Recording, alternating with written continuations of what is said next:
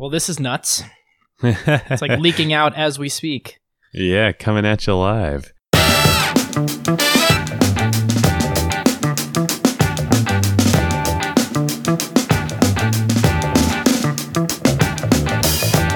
Welcome back to episode 45 of Acquired, the podcast about technology acquisitions and IPOs. I'm Ben Gilbert.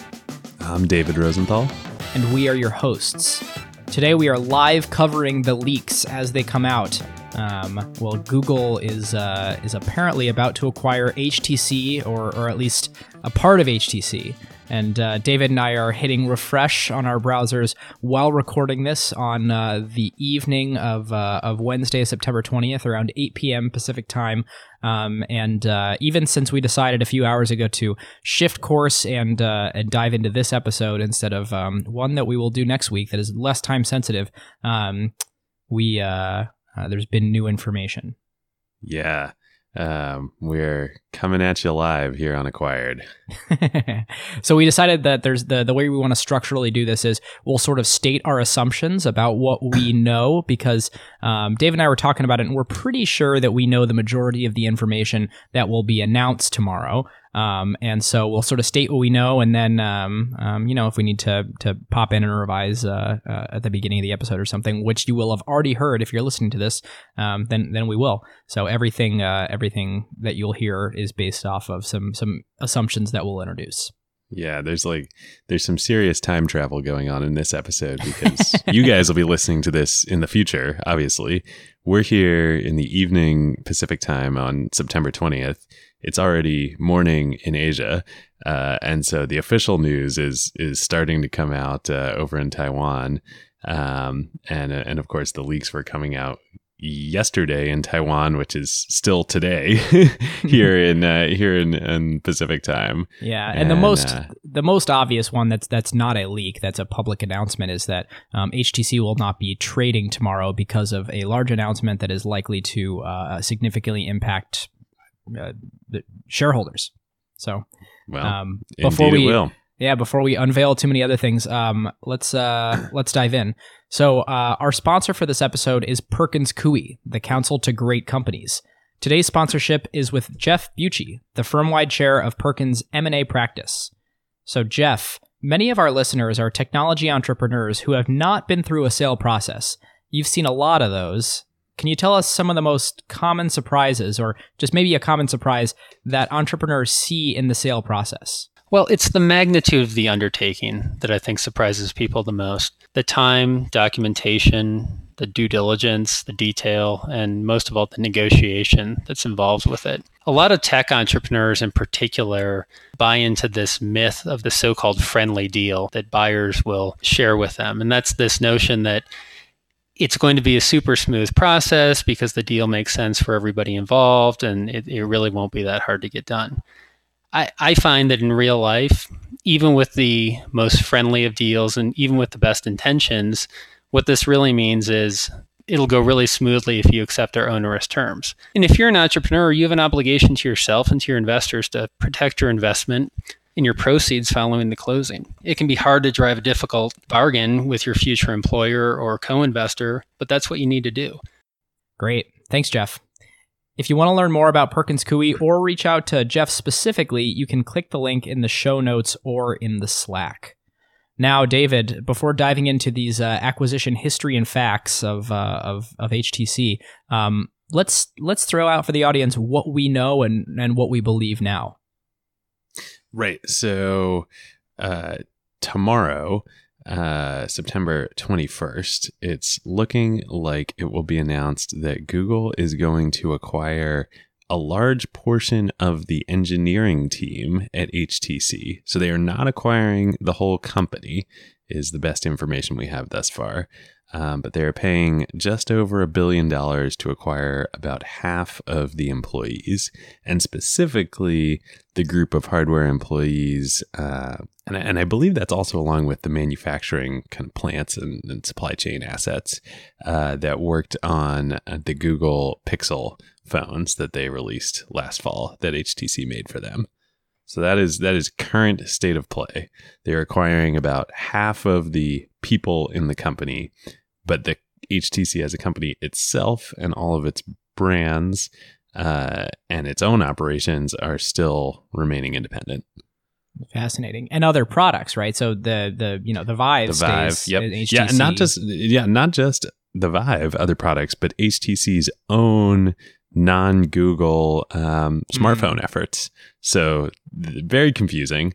They are going to continue to be a smartphone handset manufacturer on their own, but sort of the A team that was working directly with Google on the Pixel phones and other devices is now coming over to be directly part of Google. Yeah, and we say the A team. There can be furious debate about who HTC and who's prioritizing what and who they put on which projects. But one thing that you cannot deny is it was very, very widely publicized and covered that the Google Pixel was the best Android phone ever made and set the new standard.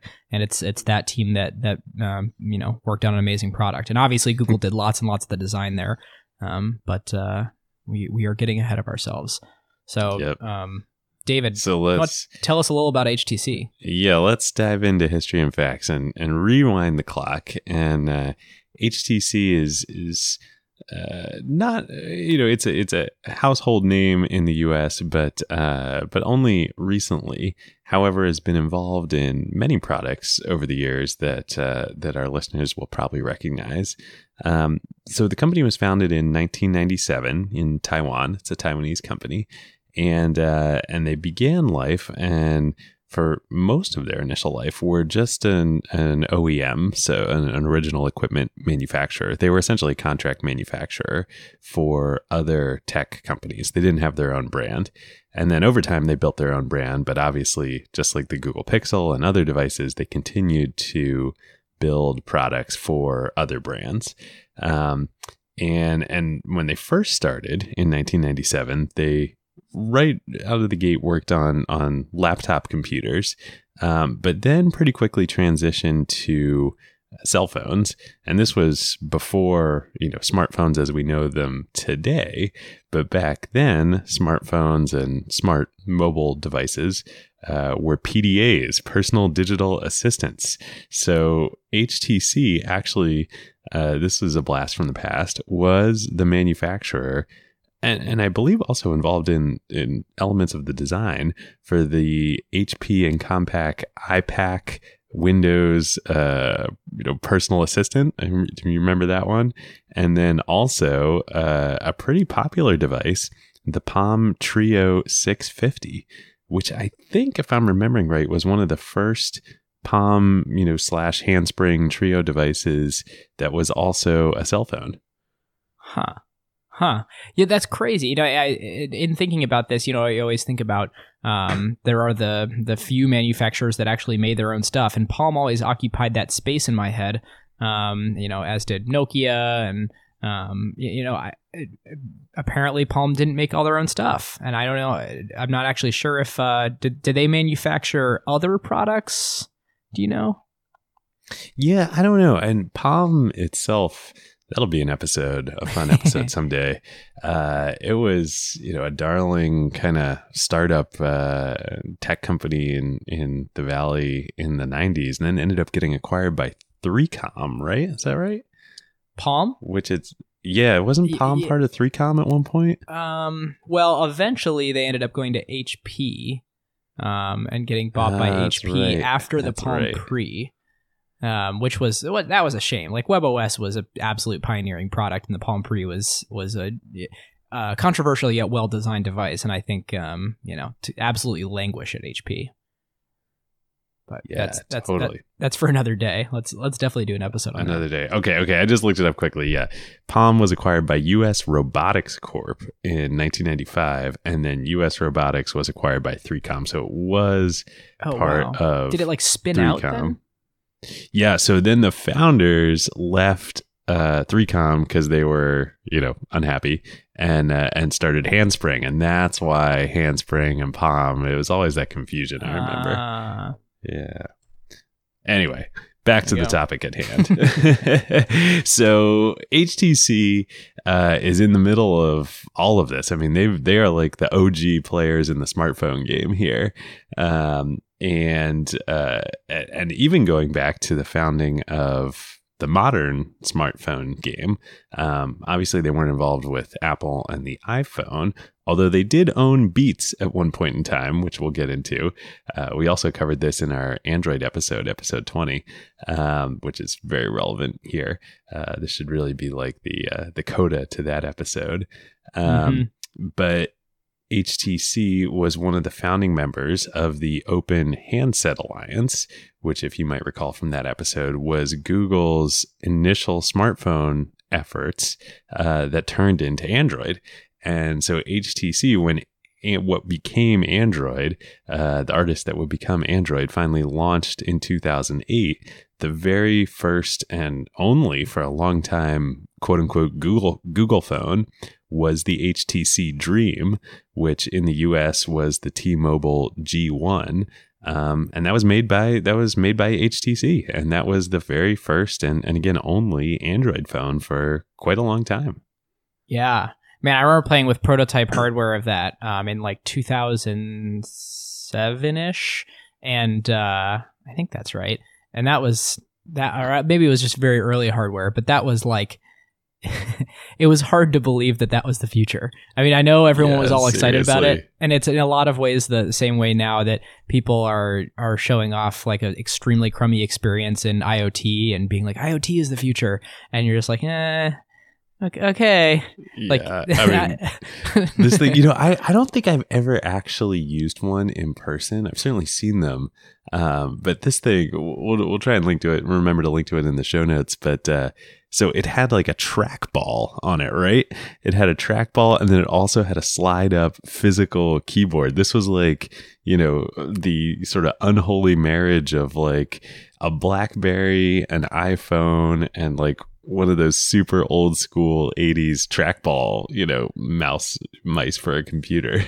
Well, yeah, I mean, this was like when Android was still basically kind of a open source copy or perhaps inspired by BlackBerry before they spent the better part of a decade becoming that of iOS. And it was, at that point in time, like it seemed like that BlackBerry physical keyboard, have a little cursor on screen. It seemed like that was the form factor, right? Like that, if you're gonna, that's what a smartphone looks like if you're gonna go make a smartphone. Yep.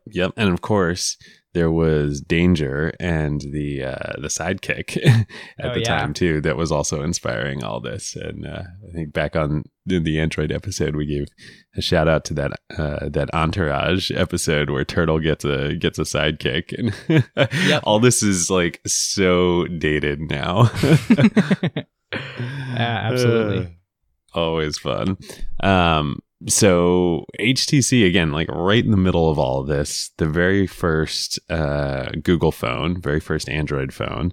And then they really stay at the cutting edge for quite a while in the early sort of modern smartphone period. They built and launched one of, if not the first 4G phone that was available in the US, I think. It was on Sprint, and I'm forgetting right now what it was called, but it was like they marketed the hell out of this thing. I think it had probably like an hour and a half long battery life. Wow. But it was the first mobile phone and network in the US that you could really like use it, and it felt like broadband. I mean, before that there was 3G, of course, but like it was sort of not that much faster than the old dial-up days. So they really were, pioneers of a lot of firsts. They were.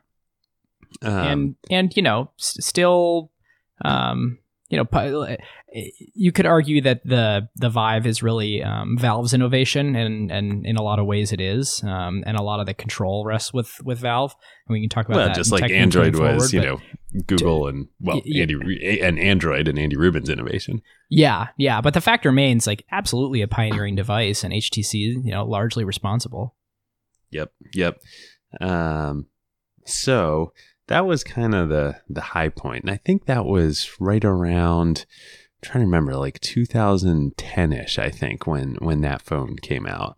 And in 2010, 2011, like HTC was really on the rise, and people thought, that they were going to be a really credible competitor to Samsung, and a dominant device maker in the smartphone era. Mm-hmm. Unfortunately, since 2011 at its high point, that has not happened over the last 5 to 6 years, and the stock is down 90% since then.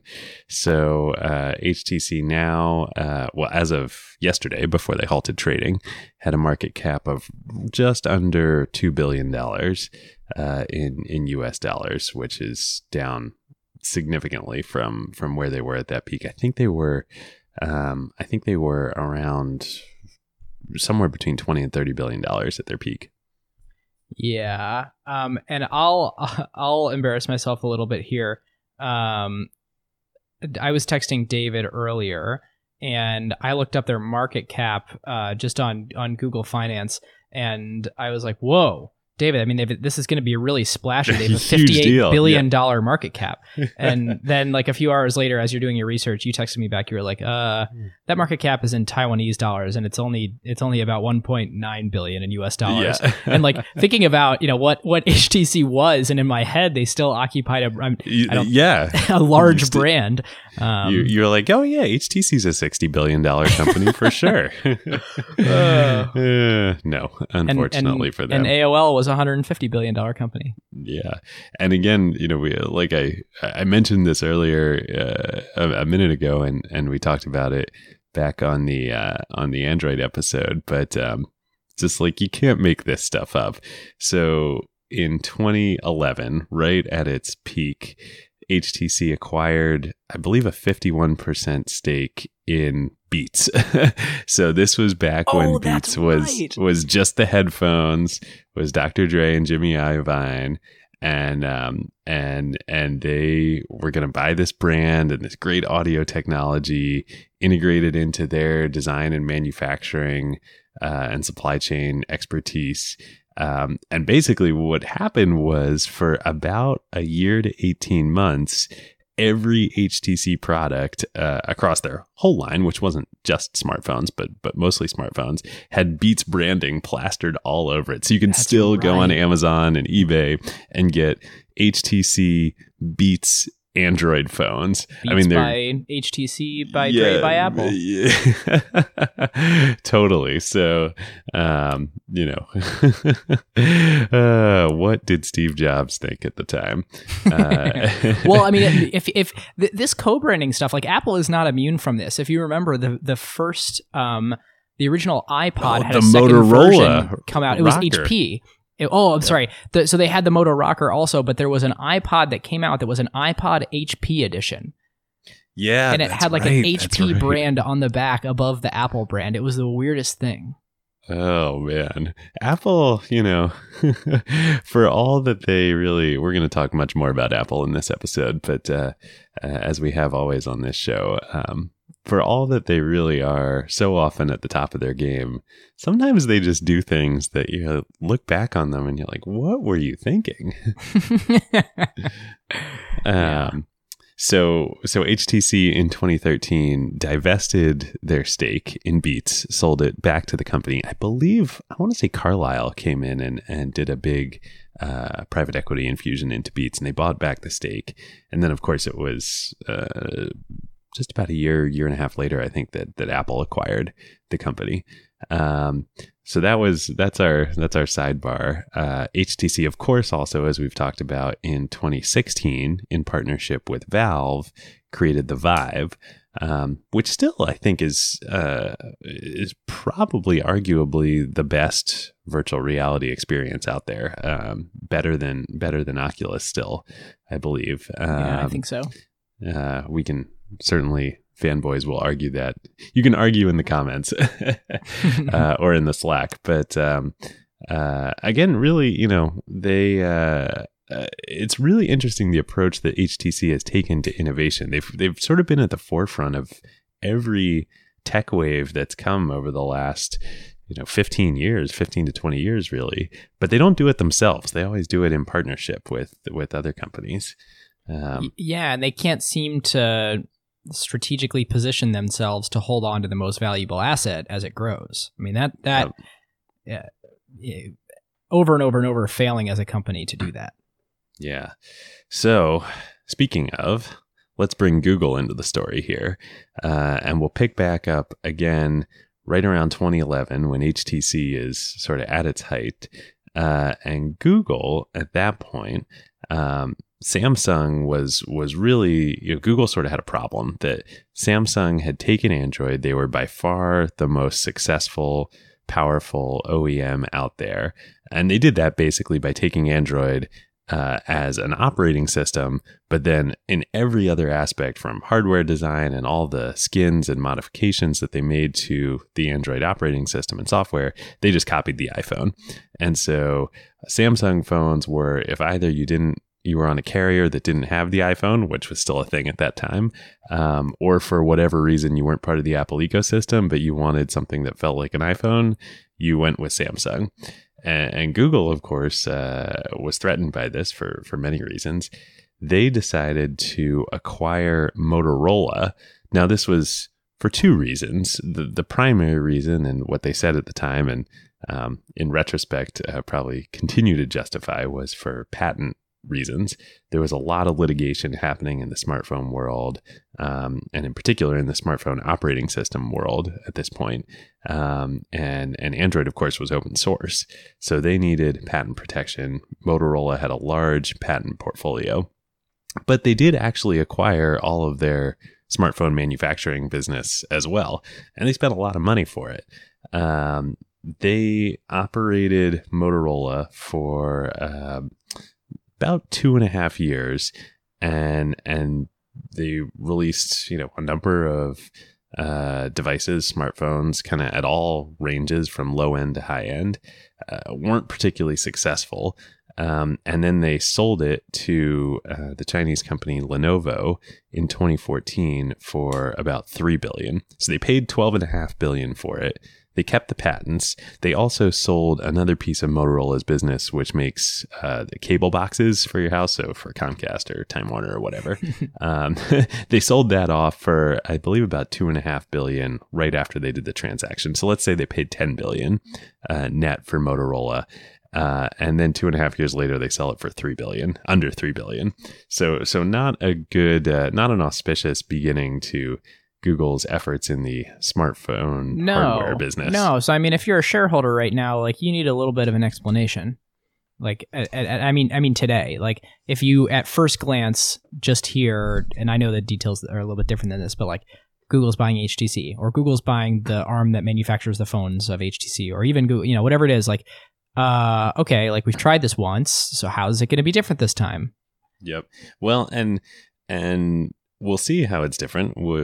Ben and I will speculate on how it's different, but there's one thing that is the same history repeating itself, and that's that there was an executive within Google Motorola named Rick Osterloh, and he ended up, by the end of Google's ownership, stewardship, if you will, of Motorola, becoming the head of that unit.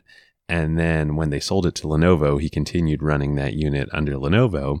Last year in 2016, he left and came back to Google. And so he is now running Google's quote unquote hardware business, reporting to Sundar. And so that division is responsible for everything that they launched last year: the Google Home, the Google Pixel, which we've referenced and we'll talk more about, the Daydream, their VR headset adapter for smartphones, all of that. So it's really, they are in many ways with the same people executing the playbook all over again. Yeah, but we'll get to this, but times are different now. Indeed, they are. And I want to pause real quick. So a few things. Times are different now. The mechanics of this deal are completely different. And on top of it, it's probably worth talking about the patent portfolio Motorola had. And, there's a lot of speculation, and you can read plenty of think pieces about this, about the real value of that acquisition being the IP, and Google retained a lot of that IP, I believe, when they sold Motorola off. And so then it's, highly protective for Android. So there's more to this than meets the eye. And, it's just worth calling out how big of a player or how big of a deal IP was as part of that Motorola transaction. It absolutely was. But what's super interesting is, like, again, that was the story. And then when they sold Motorola, that was the real emphasis that they said on the story. Hey, this was really an IP thing. And we dabbled in hardware. We decided it didn't make sense. We were, I'm sure in Tech Themes, we will get into the, vertical versus horizontal approach to a company. Didn't make sense as a horizontal provider of Android to also be a vertical provider and compete with our partners. But now they're doing the same thing all over again. Yeah. And it's worth pausing here for a second. So listeners, I think this came out right before we started recording. Google has confirmed the news. Google signs agreement with HTC, continuing our big bet on hardware.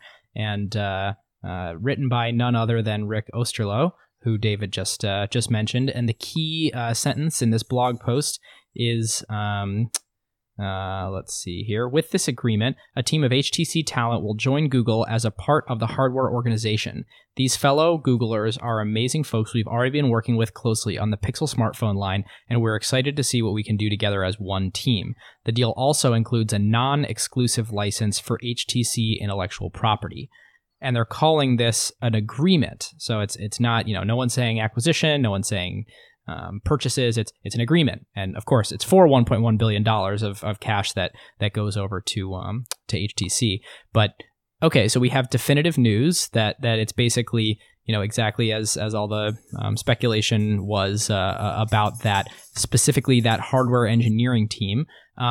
And the other interesting thing here is they have a non-exclusive license to HTC's IP. So does that mean like all of HTC's patents are, available for Google right now? And obviously HTC can do other things with them and license them as well. But that's kind of interesting too. I mean, that definitely bolsters the value of the deal. Yeah, and it's interesting. I mean, like we were talking about earlier, how much of the innovation that was happening in these products, even going back to the G1 and the HTC Dream, the first Android phone, like how much of that IP was HTC's, how much was Google's, impossible to know right now. But I'll be curious if this comes out in the filings when they happen. Yeah, me too. And I think I can't, I'll say this now, we'll probably talk about it later. Google, you can definitely sense the, we've been burned once and now we're going to be very methodical about this approach here. Like it's a smaller price tag, 1.1 billion. Yep. It's just the hardware engineering team, it's yeah. And I mean, if you look at it, it's really only exactly what they needed, and they spent years first engaging with this team, doing a try before you buy. Yep. I mean, this is a highly calculated, highly risk mitigated transaction by Google. Yep. And yet at the same time, well, we'll get here in Tech Themes, but they're still again deciding to be both a horizontal and a vertical player in this space. So David, just plug your ears and la la la la la. Yeah, right. All right, let's go to acquisition category. Yeah. Well, go ahead. It's quite literally a people, like a talent acquisition. I mean, it's a team. Let's not call it an acquisition, Ben. It's an agreement. It's an agreement. Yeah. An agreement to make 2,000 of HTC's 4,000 people Google employees. Yes.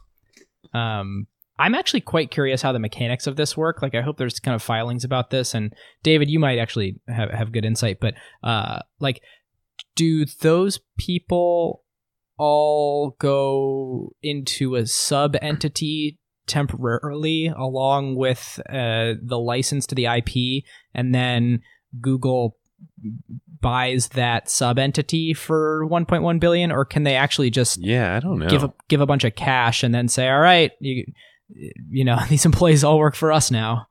Yeah. Well, I mean, I got to assume that most, if not all, of that cash is going to HTC, because HTC had huge losses as we've talked about for the last few years, and you know, their market cap before today was less than twice that $1.1 billion figure. So that amount of cash is in the bank was desperately needed by the HTC folks. Yeah, totally. And this is actually a great segue. So instead of what would have happened otherwise, this time we're going to do what will happen now that hasn't happened before, or what will happen in the future that isn't happening now because of this transaction. And we'll talk a lot about the Google side, but it's an interesting thing on the HTC side. Like, they've had mounting losses. This gives them $1.1 billion of a capital infusion to do something with their business. They're still making handsets.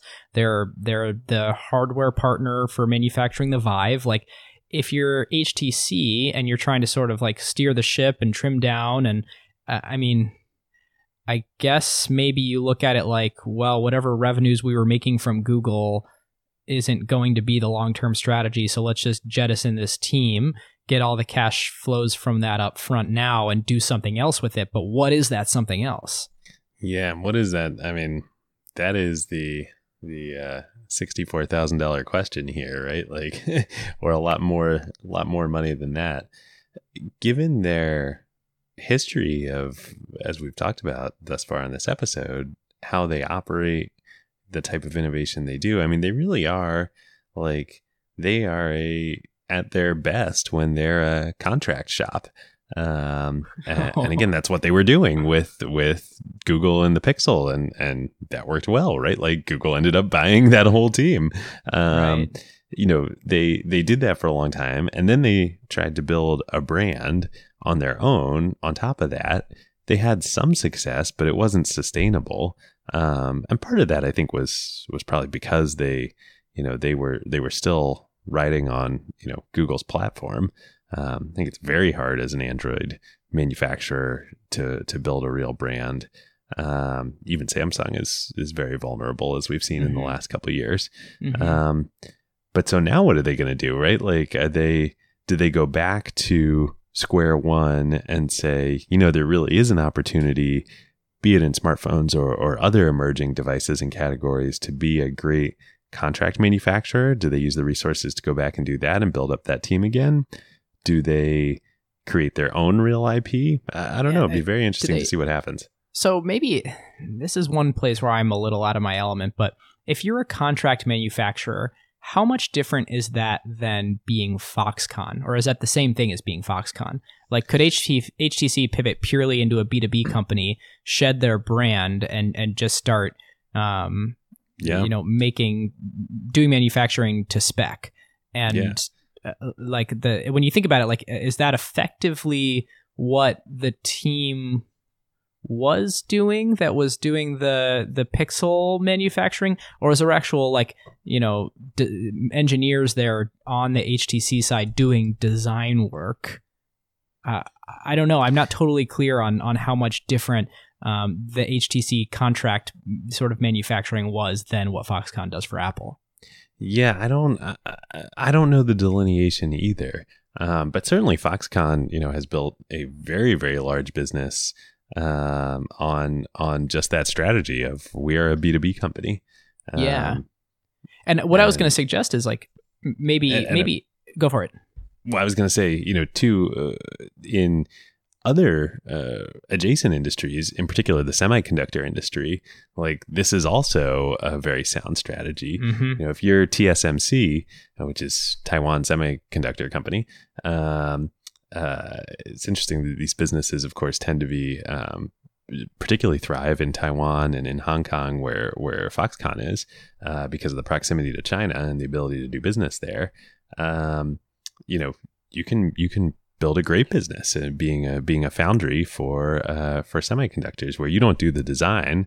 There are lots of fabless semiconductor companies that are either independent companies doing their design, or, folks like Apple, which again we'll get into later in this show, it can be a very sound strategy. Yeah, and I was going to work myself into a corner a little and say, well, maybe what HTC should do is, start shedding their consumer brands and really just be this contract manufacturing shop. But if they do that, then companies like Google will come along and just buy them, so they don't have to pay to contract them. But clearly that's a model that works. Apple hasn't tried to buy Foxconn or bring any of that in-house. The fabless semiconductor companies, I mean, granted, maybe if they took a huge hunk of capital, then it would actually make sense to fab them themselves. But sort of being a horizontal manufacturer seems to work, and HTC could sort of move into that. Yeah, and I think the key is we just don't know enough right now and haven't been able to do the research in the few hours since this announcement happened, or since the rumors swirled, to know for HTC, like where did they play in that value chain? Like this is the question you asked, like how much were they just the manufacturer? How much were they involved in the design? How did that change over time? And it's interesting that, like, sort of counterintuitively, I think in the world we're in right now in tech, when you're competing against Apple in really every category, but also companies like Samsung and increasingly Google themselves, design is really not valued. It's sort of, back to Ben Thompson's smiling curve.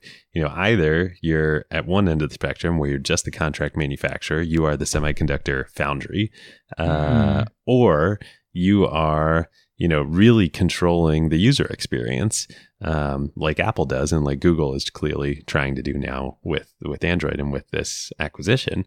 But if you're in the middle there, like that's a bad place to be. Mm-hmm. Yeah, I completely agree. Well, switching over to the Google side, what does this allow Google to do that they're not currently doing? So there's a couple let's presume they were just going to go forward with the Pixel line no matter what and really start doubling down on that. And in Tech Themes, we can talk about why. So this presumably makes it so the teams can work more efficiently together. Being under one roof, so you don't have sort of that weird contractor arm's length thing that has to happen. Not to mention sort of if you're an engineer over there who's collaborating with Google, you sort of have two bosses. You're the business interests of HTC, and then shipping the best product you can with Google. So that gets eliminated a little bit. For Google, they can. So there's those inefficiencies where they can move faster. But what does it buy them? I mean, I'm sure they had some kind of agreement where they had access to HTC's IP before, and they were going to keep working with this team anyway, and they were basically just going to defer the payments to some kind of contract that paid HTC over time. Like, what else do you think this buys Google?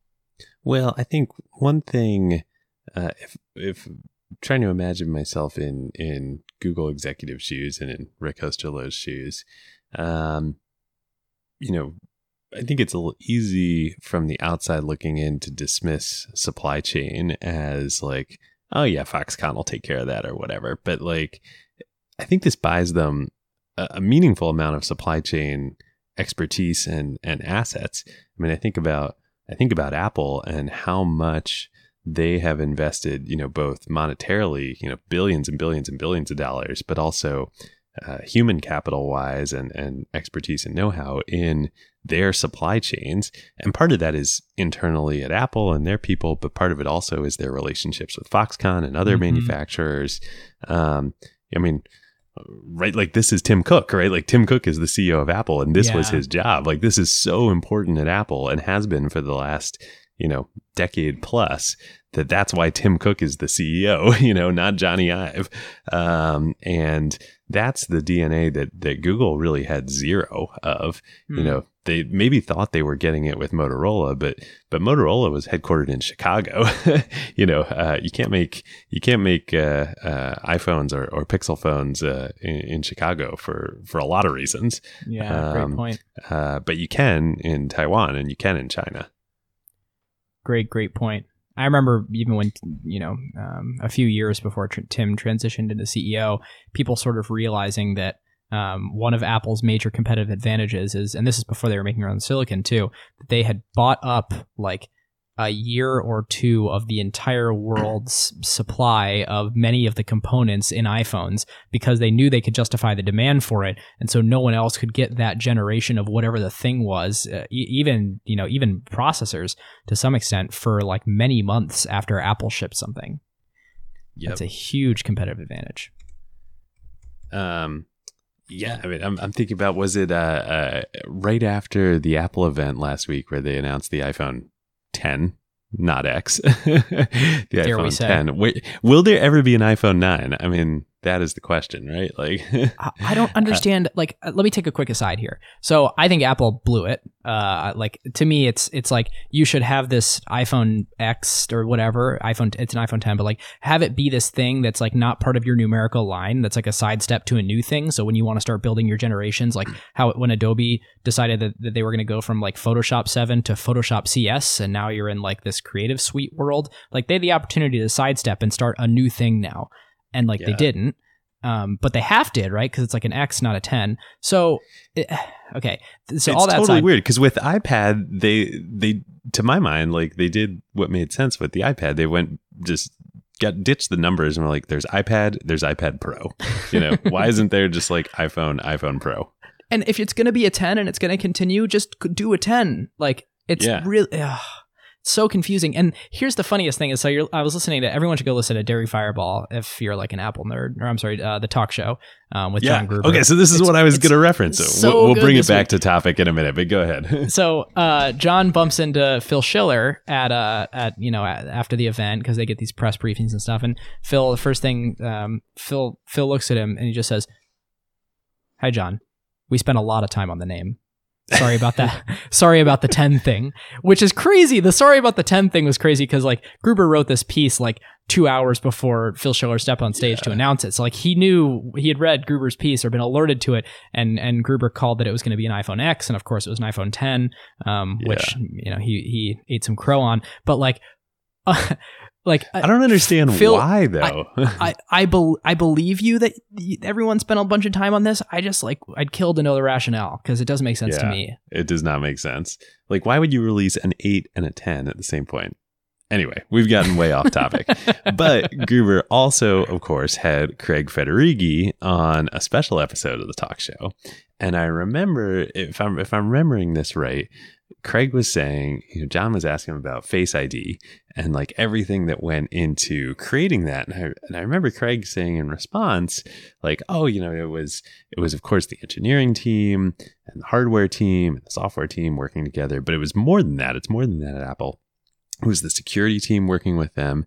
And I remember him saying it was also the ops team and our supply chain was a big part of that. Like, you can't make the iPhone and you can't have all the stuff that Apple can do with the iPhone by integrating everything that leads to features like Face ID. That ops and supply chain is a critical part of that. Yeah, totally true. And man, after seeing that episode, after seeing that that Apple keynote, like to think, that's such a great lens to think about doing this episode, because the amount of things that were launched that only work as well as they do because of the integration of like not only hardware, software, and the way that we used to think of it, like, cool, you like assemble all your own components into a PC and you build the hardware, and you build the operating system. Like, the notion that they control to the finest grain all of the power management and core switching in the CPU, and how that works with the secure enclave to do the security stuff, and how like they can do the swipe up from the bottom of the iPhone while the Face ID thing is still reading your face, and then get the signal at the last second to unlock, like all the timing and all the user experience stuff.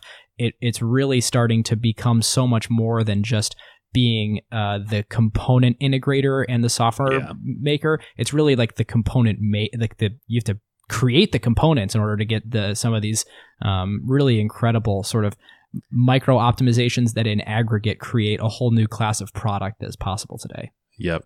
And that is, supply chain is critical to that. And before this partnership that agreement that Google just reached with HTC, they were really hugely behind. I mean, they're still hugely behind on that dimension. But I think you're absolutely right, and I think as the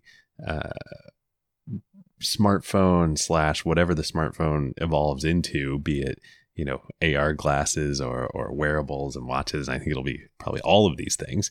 As that technology platform matures, the table stakes for that level of supply chain and ops integration to be able to do these things just gets higher and higher and higher. Mm-hmm. And I think like the Apple keynote again is the perfect lens to see that through, where of course there was Face ID and all the things happening there between the sensors and the software and security working together. And then of course ops to have all of that sourced and available in, billions or hundreds of millions of units. But also in the processor, again, throwing back to our PA Semi and Authentic episode, that was not one of our more popular episodes, but I think is a really critical one to also understanding this. Like the A11 chip, bionic, quote unquote. It's crazy. Yeah. I mean, Apple's, I don't know what's going on with the people who name stuff at Apple right now. Like, keep it simple, right? It's like you can randomly throw bionic on something. They threw bionic on something else too. There was like some part of, I forget if there was something else later in the keynote that was also arbitrarily bionic. I think it had to do with Face ID. I remember it was part of the iPhone 10 announcement. I'm like, what is bionic and what is not? Yeah, what is bionic? Seriously. But like that chip is a beast, right? Like it is like it's benchmarking at the same level or higher as MacBook chips Pros that are in MacBook Pros, not like old MacBook Pros, like MacBook Pros that you go and you spend $2,000 in an Apple store today for.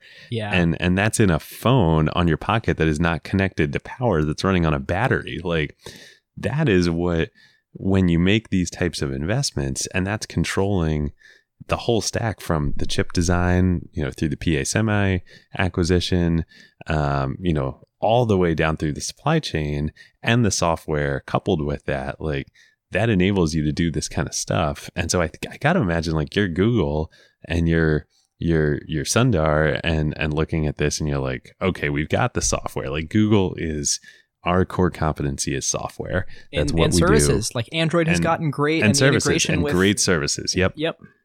We're software and services, but like hardware, supply chain, ops, like we have none of that. And I think as the world moves more towards all of these things that really are about making the devices themselves just disappear into the background. Mm-hmm. If you don't have that expertise, like you're going to lose.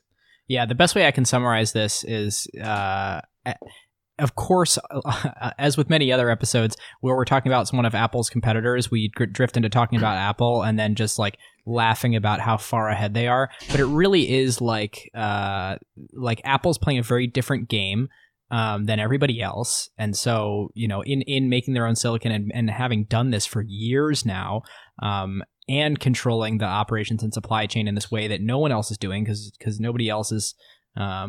Yeah. Well, I think that's what's really interesting about it, though. People say Apple makes their own silicon. That's not true. They design their own silicon. That's right. TSMC. And then they control all of the supply chain. But TSMC and Samsung and others, they're the ones who actually fab the silicon. That's a great point. That's a really great point. And so then at what point did you have to go deeper and integrate that? I mean, is that the next step? Like, is there some optimization that happens between design and manufacturing where it's beneficial to actually start owning the manufacturing? Yeah, well, it's interesting. I don't know. I mean, they haven't, with Foxconn, they haven't with TSMC and Samsung on the foundries.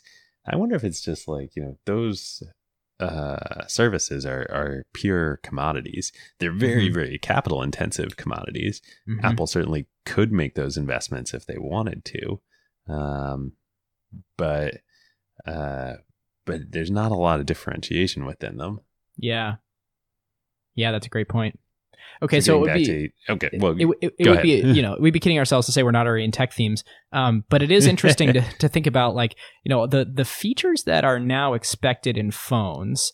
An ARKit is a really great example of new stuff that's going to be available on iOS 11 that takes advantage of ARKit, especially on all the new Apple hardware that's kind of purpose built for ARKit. It's all of these new phone experiences require a new level of design and integration with the hardware that really wasn't necessary before. And so the way that I am viewing this acquisition is agreement is Google is still a horizontal company, and they need to, they make money, 80+% of their money from, or maybe it's even 90+% of their money from ads, and specifically from search ads. And so, going back to our Android episode, the reason that they create Android is to reduce the amount of licensing fees that they need to pay iOS or need to pay Apple to make Google the default search in iOS. Like, that's when it really comes down to it. I think what did we determine that number was? Like $1 billion a year that it saves them. $1 billion a year, yeah. $1 billion a year. Well, $1 billion a year that they're paying to Apple. That's still. Right. That's right. Well, but it's interesting. And when they started Android, that was the strategy. But you replace Apple with Microsoft. They thought Microsoft was going to dominate mobile operating systems like they did on desktop. They didn't want to be beholden. It turned out they were right strategically, but they just had the wrong competitor. Yeah, interesting.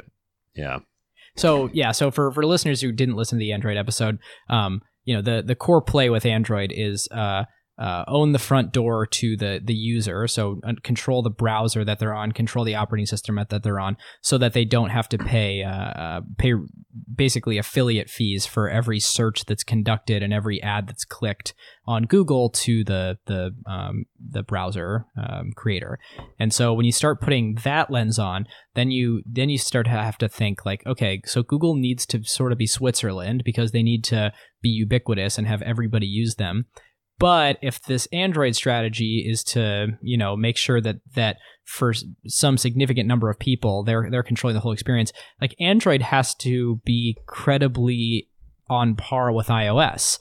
And if the table stakes have now risen to the level where you need to do like ridiculous hardware integration and potentially even like manufacture your own stuff to enable the types of features that people expect from their phone experiences now, or will expect in a few years when some of this stuff, Face ID, ARKit, a lot of the performance and power management stuff, like when that becomes completely commodity, like Google's going to be hosed on this whole Android strategy if they they don't have that. And so this thing that they've been doing forever of like, hey guys, like we're not gonna, Samsung, you can make money on Android phones by making them, and we'll just produce the operating system, like that could be falling apart because that's no longer competitive with Apple in this new world. Could be falling apart, and could be falling apart quickly. And it's interesting also to think about, go back to our episode on the Snap IPO and the narratives around Snap. And I think it's still too early to make a call on them as a company. But what we decided was their fate is gonna lie with,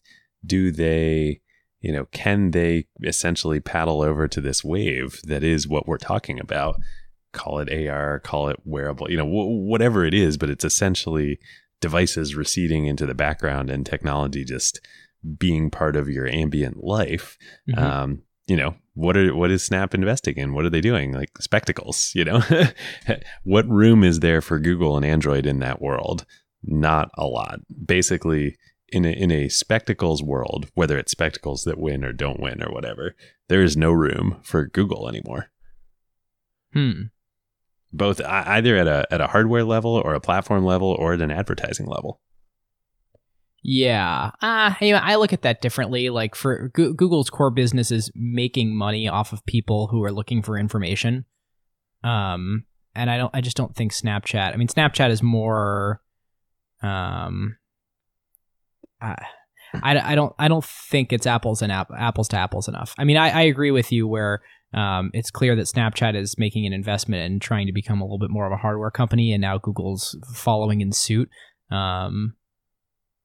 Oh yeah, no, I didn't necessarily mean that as like Snapchat itself is going to dethrone Google, but like think about this, right? Like take the iPhone event last week or the Apple event last week. You've got the iPhone 10, which clearly, whether it's this year or next year or 2 years, like they are laying the groundwork for an AR/ambient future that the iPhone is part of or a hub of.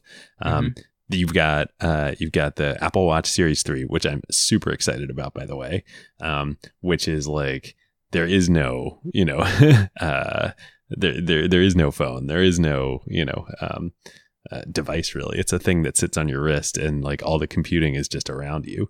Then you've got Snap, where you've got spectacles, not to mention the Snapchat experience. Then you've got Facebook, and you've got everything they're doing with Oculus, and the core Facebook platform itself. Like you can start to see a world where like all of those devices and services all work together really nicely. And like, where's Google in that world? Yeah, I see where you're going there. This dovetails nicely with, I don't know if I've talked about this on the show before, but I think, so Google is in many ways their own existential threat. And I think, so follow my logic on this for a minute. So Google, their core competency as a business is making money off of showing you a list of things and then charging somebody to be in that list. And their core competency from an engineering perspective is, recently machine learning, but, dating back to their beginning, sort of distributed computing, distributed storage, all these things that are sort of stepping stones to becoming like the best company at machine learning. And that leads in many ways to them being the best company in this voice world, where the Google Home and Google Assistant is a really, really, pioneering, fantastic voice service relative to all these others. And so Google's engineering, the things that make them good in engineering, are pushing them toward a future where they don't really show you a list of things anymore, because voice is when it's an output is not a really good way to ever like list off stuff. It's a good way to like just do one thing. So you tell it to do a thing and it does a thing. And like, imagine if you're no longer searching, getting a bunch of blue links and getting one blue link that's paid for, and it's more like you just yell something at it and then it gives you the answer. And like, where do they start charging for things in that world? Like, do they start blending paid and organic results where sometimes you're getting a sponsored one, or do they start shifting their business model where they're realizing that, well, actually, we're about to be best in class at this new form of hardware and new form of experience that people want. Maybe we just double down on that and actually own the full, user experience at the hardware level. Yeah. But again, it's dangerous, and maybe we should officially move into tech themes here. And this is where, right, like, I think Google's in a challenging spot because they're sort of being forced to compete on this playing field that we've been describing for the last, 40 minutes here. But 45 minutes. But they are fundamentally a horizontal company, and the playing field we just described is a vertically integrated playing field. Yeah, I guess what I'm saying is I think the horizontal company may be at risk, and that business may not be something they can keep riding for the next decade. And it's hard to say this yet because they're so dominant, but like, you could imagine a world in a few years where like search revenues start declining, because they're getting the best user experience that wins in search is providing you one answer, and like they need to do something dramatic, and this really sets them up to try and shift to a vertical company. Yep. But again, they're really far behind. I mean, yeah. They have to do it. Like, this is for all the money and resources Google has, and all of the threats that we've been talking about. And again, we're probably being dramatic given where we stand completely here in September 2017. But like, if there's one constant in the tech world, it's that it changes, and it changes fast. I mean, even as we've been talking through this episode and the timelines, thinking back on some of these devices, like, it was not that long ago, like 2011, that was 6 years ago. HTC was on top of the world and like coming out with the first true broadband, smartphone. That feels like ancient history now. So anyway. Yeah. I mean, I guess the interesting thing is like, how fast will we get to a post-search world, and is there anybody who can beat Google to that punch? Yep. And if so, then they got to verticalize quickly and try and beat whoever that is. I don't know. I mean, the counter argument to that is search is an incredibly hard problem. They have so many years of doing it. They have so much data. They've built all these incredibly, really well-oiled systems that give them a many year head start against anybody who's but trying search to do is also similar.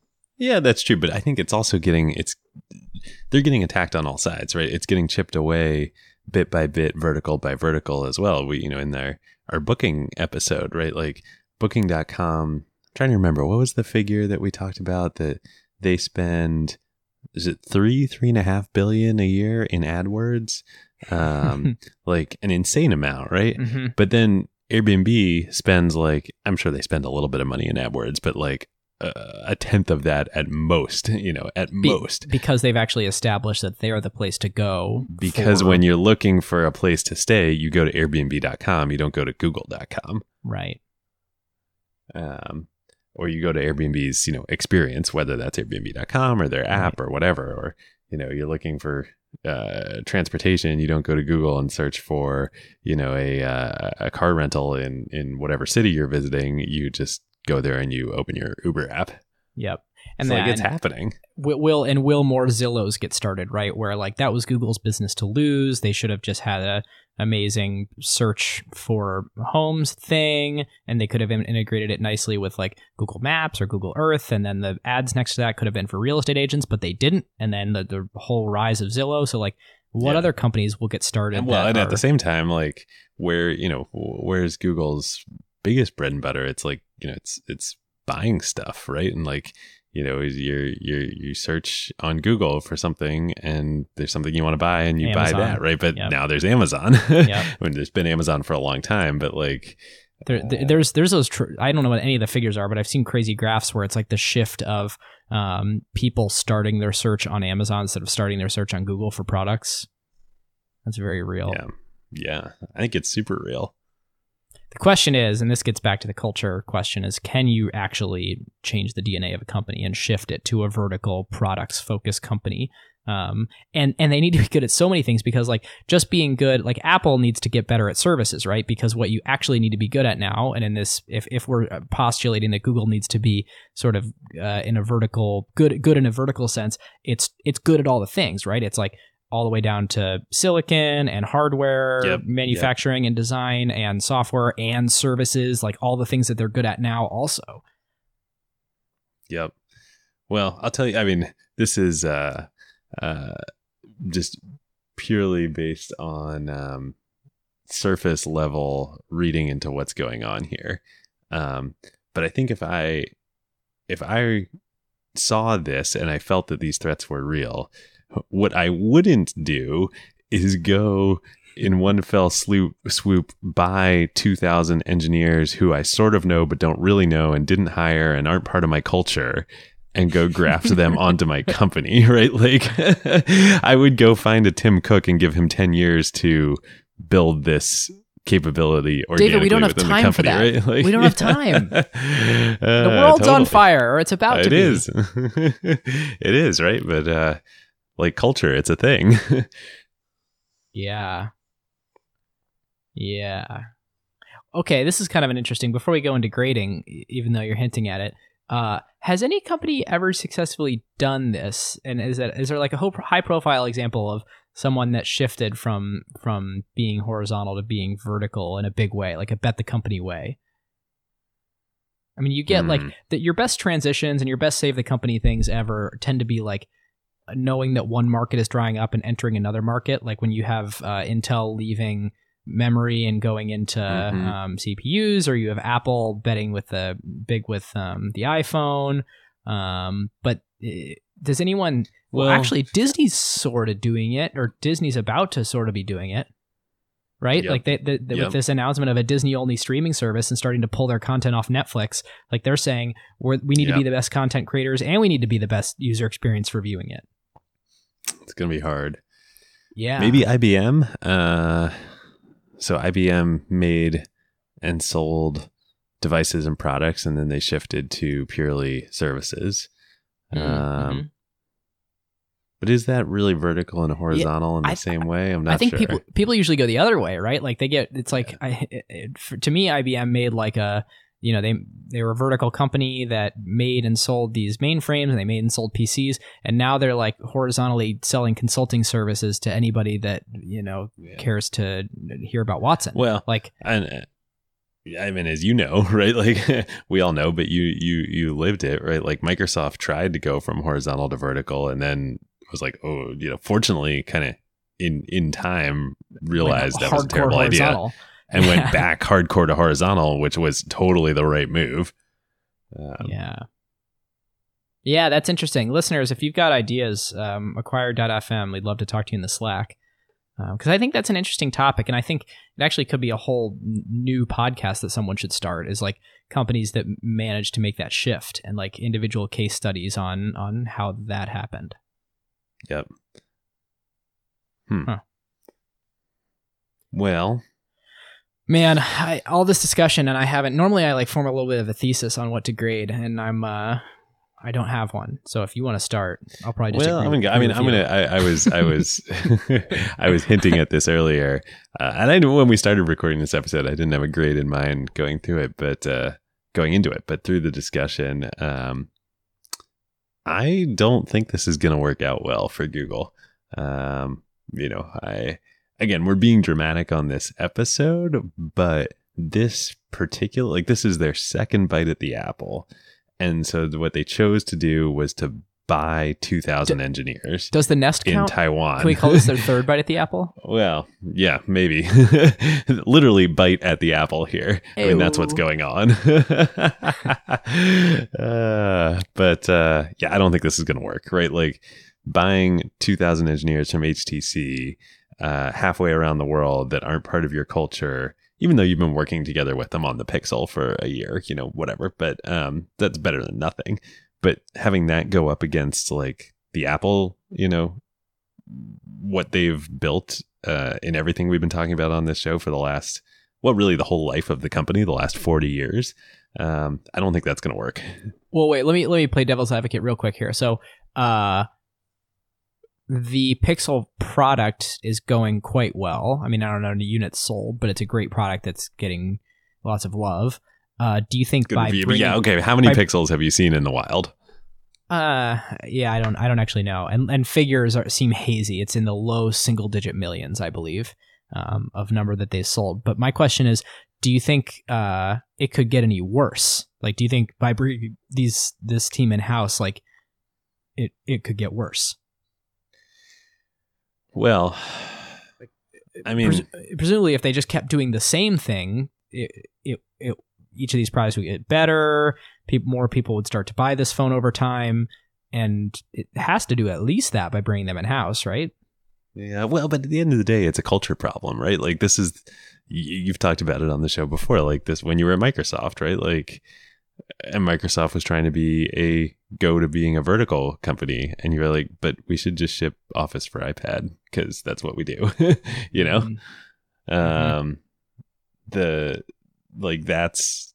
That's the problem that Google is going to face here. They're bringing in these 2,000 people who are, is it 2,000? Yeah, 2,000 people. Wow. Who are, hardware and supply chain and device people, and they're coming into a Google culture where the crown jewel of Google's mobile strategy is Android, and Android is predicated on being horizontal, and so like eventually there's going to be a fight of like, are we going to prioritize our new, hardware and vertically integrated team? And then like, what are the people running Android who probably have a lot more juice within the company going to say about that? You should say your grade so I can then disagree. Okay, I'm going with a D. Oh, wow. All right. Well, I don't know what I'm going with yet, but I'm going to start talking and see where I land. The counterpoint I want to make to that is I think they're deciding. Like, I think if you're an Android OEM right now, you better figure out what your strategy is, because I don't think it's putting Android on your phones anymore. Like, to me, I don't think they are conflicted internally anymore. Like, I think they've decided, and I think so they're willing to go to war with Samsung. That's what I'm looking at here. I mean, I think their bet is we're going to start creating experiences that like you just have to be in-house you got to be bundled to be able to make. Like, I think they're seeing what Apple is doing and saying, yep, we're bought in on that. Yeah. Well, okay, interesting. I mean, maybe they can do that because like Samsung doesn't really have any leverage and they can't go anywhere else. Like, what are they going to do? Make their own operating system? They can't do that. They tried that and it didn't work. Was that the... Yeah. Yep. It didn't work. So, okay, like, yeah, Google could play hardball with Samsung and say like, you're just coming along or you're dead.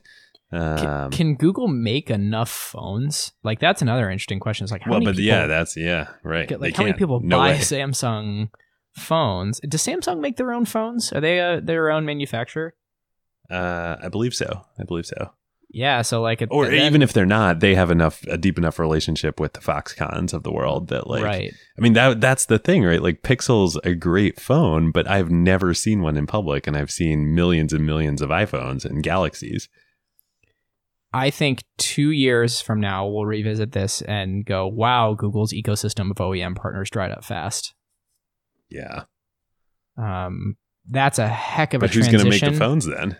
I mean, well, there's going to be all this capacity, right? Like, if Google starts to shift this way, like, there's a lot of people that need to make a lot of phones that are suddenly going to be available. Yep. And I mean, maybe Samsung does, and Google just commoditizes Samsung even further. Or maybe Apple just like really continues to dominate in this world. Like, they have capacity. Like, their supply chain is the best in the world. Yeah. Well, so here's kind of a funny thing is this is the same price of Instagram, right? So it's funny to like make this little apples to apples comparison of like, which would you have rather bought? Yeah. But, and one other lens that I want to look through it as is, if you are HTC, there's two other lenses. One is, I think it's about $500K per head. So that's kind of an interesting stat to look at. Lots of talent acquisitions are $1 million an engineer, and obviously these aren't all engineers, but that's kind of an interesting. If it's 2,000 people, then it's $500K per head, and it comes with this access to the patent portfolio. So it's interesting. It's not that expensive. The other thing is we have no idea what the deal looked like between HTC and Google going forward. But you have to assume that if you're HTC, or what the terms of their contracting agreement was to make the phones. But you have to assume if you're HTC, then basically you're doing some kind of sum of future cash flows here, and saying like, well, over the next 4 years, you're going to make this much revenue from this thing. So yeah, we're fine with it being worth $1.1 billion. And impossible for us to know what the cash flows would have looked like, but something tells me this actually isn't that expensive for Google. No, $1.1 billion to Google is nothing. Oh, and I mean from the perspective of like what the alternative was in terms of paying HTC out over time. Like, I think HTC has so little leverage and needs cash that they're very willing to do a deal here. And I don't think they looked at the work they were doing for Google as their core competency anyway. And I'm speculating here, but I think Google, if they can do this integration well, got a pretty good deal on hiring 2,000 people that are strategically, perfectly trained to do the thing that Google needs to do. And I really do think Google needs to do this, and Android needs to become much more like the iPhone. So Android and Pixel phones kind of need to become one. And if that's the plan, and if Google's going to actually execute that, I think this is a great move. Hard to grade because I think there's lots and lots of variance on where it could go. The but question is, I don't think we're actually saying anything. I don't think we're saying anything that different. I'm just super skeptical that this is going to work. But do you think they're actually going to go the direction of de-horizontalizing Android to all the OEMs? Yeah, I don't know. I mean, they kind of have to, right? Like, you can't compete with what Apple's doing if you in the current Android ecosystem. Yeah, unless you believe that none of the things that they're doing to optimize matter. But I think that's the death by a thousand cuts if you don't. But I think also like Google has clearly shown that they do believe that like AR and ambient computing is the future. And if you believe that, then that doesn't work in the Android ecosystem as is. Yeah. And I mean, the fact that Google's doubling down with Google Home and they're doing Daydream and they're releasing their own phones, like they're becoming a hardware company, and this is going to dramatically help them. Yep. So it's going to be somewhere between a B and a C, but I'm trending closer to a B at this point in time. Wow. All right. Disagreement. Yep. Cool. Carve outs? Yeah. I'm a huge Odessa fan. If you're into sort of like ambient trap, like powerful, sit in a concert and bob your head. It's an awesome band. Really great to listen to while you're working, while you're running. And they're actually from Bainbridge Island, which is pretty cool, from Seattle area. Cool. I didn't know that. And they are. And they just came out with a new album, and it is awesome. And I think there's this great Pitchfork quote from the review that I want to read real quick that describes the album very well. And you can choose, this may or may not appeal to you, but they nail it by saying, it derives its power from its supersized subtlety, exaggerated gestures, a kind of weaponized softness. And the album is called A Moment Apart. So if that sounds like your jam, go check it out. It's a great listen. Wow. Weaponized softness. I know. That in itself is like an album name. Yeah. Wow. That's great. Well, you've inspired me. I'm going to call an audible, do not what I wanted to, but music has inspired me. I listened to... recently, this was actually, I think this was replaced in the feed on Fresh Air with Terry Gross on NPR on their podcast. They just re-released an interview that she did about a year ago with Bruce Springsteen, and it's great. Done in his studio, in his home studio in New Jersey. Just talking about, he'd written an autobiography that had come out, and he's now doing a one-man show on Broadway. And that'll be premiering soon, which I think is why they re-released this interview. And it's just really cool. He talks about his persona of Bruce Springsteen, and that like I always just assume that like Bruce Springsteen is Bruce Springsteen, but like the real Bruce Springsteen is not that much like, the Bruce Springsteen that you see on stage. Mm-hmm. And he talks about like where that persona came from and, how it's shaped his life. So really, really great interview. He's a very, very smart guy and, has lived an amazing life. So highly recommend. Oh, very cool. Well, listeners, that's it. If you aren't subscribed and you want to hear more, you can subscribe from your favorite podcast client. And if you feel so inclined, we would love a review on iTunes. Feel free to join us in the Slack at acquired.fm. And that's all we've got. So Thanks for listening, and enjoy your own speculation. Drop us a link in the Slack if we miss anything. Great. We'll see you next time. Later.